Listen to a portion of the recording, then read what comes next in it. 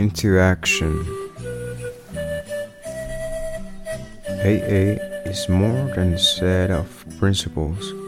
It is a society of alcoholics in action. We must carry the message, else we ourselves can wither, and those who haven't been given the truth may die. As Bill says it, page 13. I desperately wanted to leave, but if I was to succeed, I had to become active in our God-given program. I joined what became a group, where I opened the hole, made coffee, and cleaned up.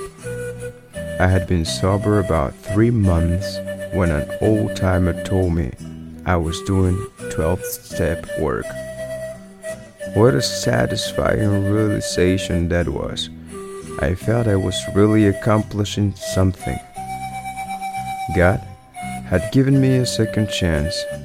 AA had shown me the way, and these gifts were not only free, they were also priceless. Now the joy of seeing newcomers grow reminds me of where I have come from, where I am now, and the limitless possibilities that lie ahead. I need to attend meetings because they recharge my batteries so that I have light when it's needed. I'm still a beginner in service work, but already I am receiving more than I am giving. I can't keep it unless I give it away.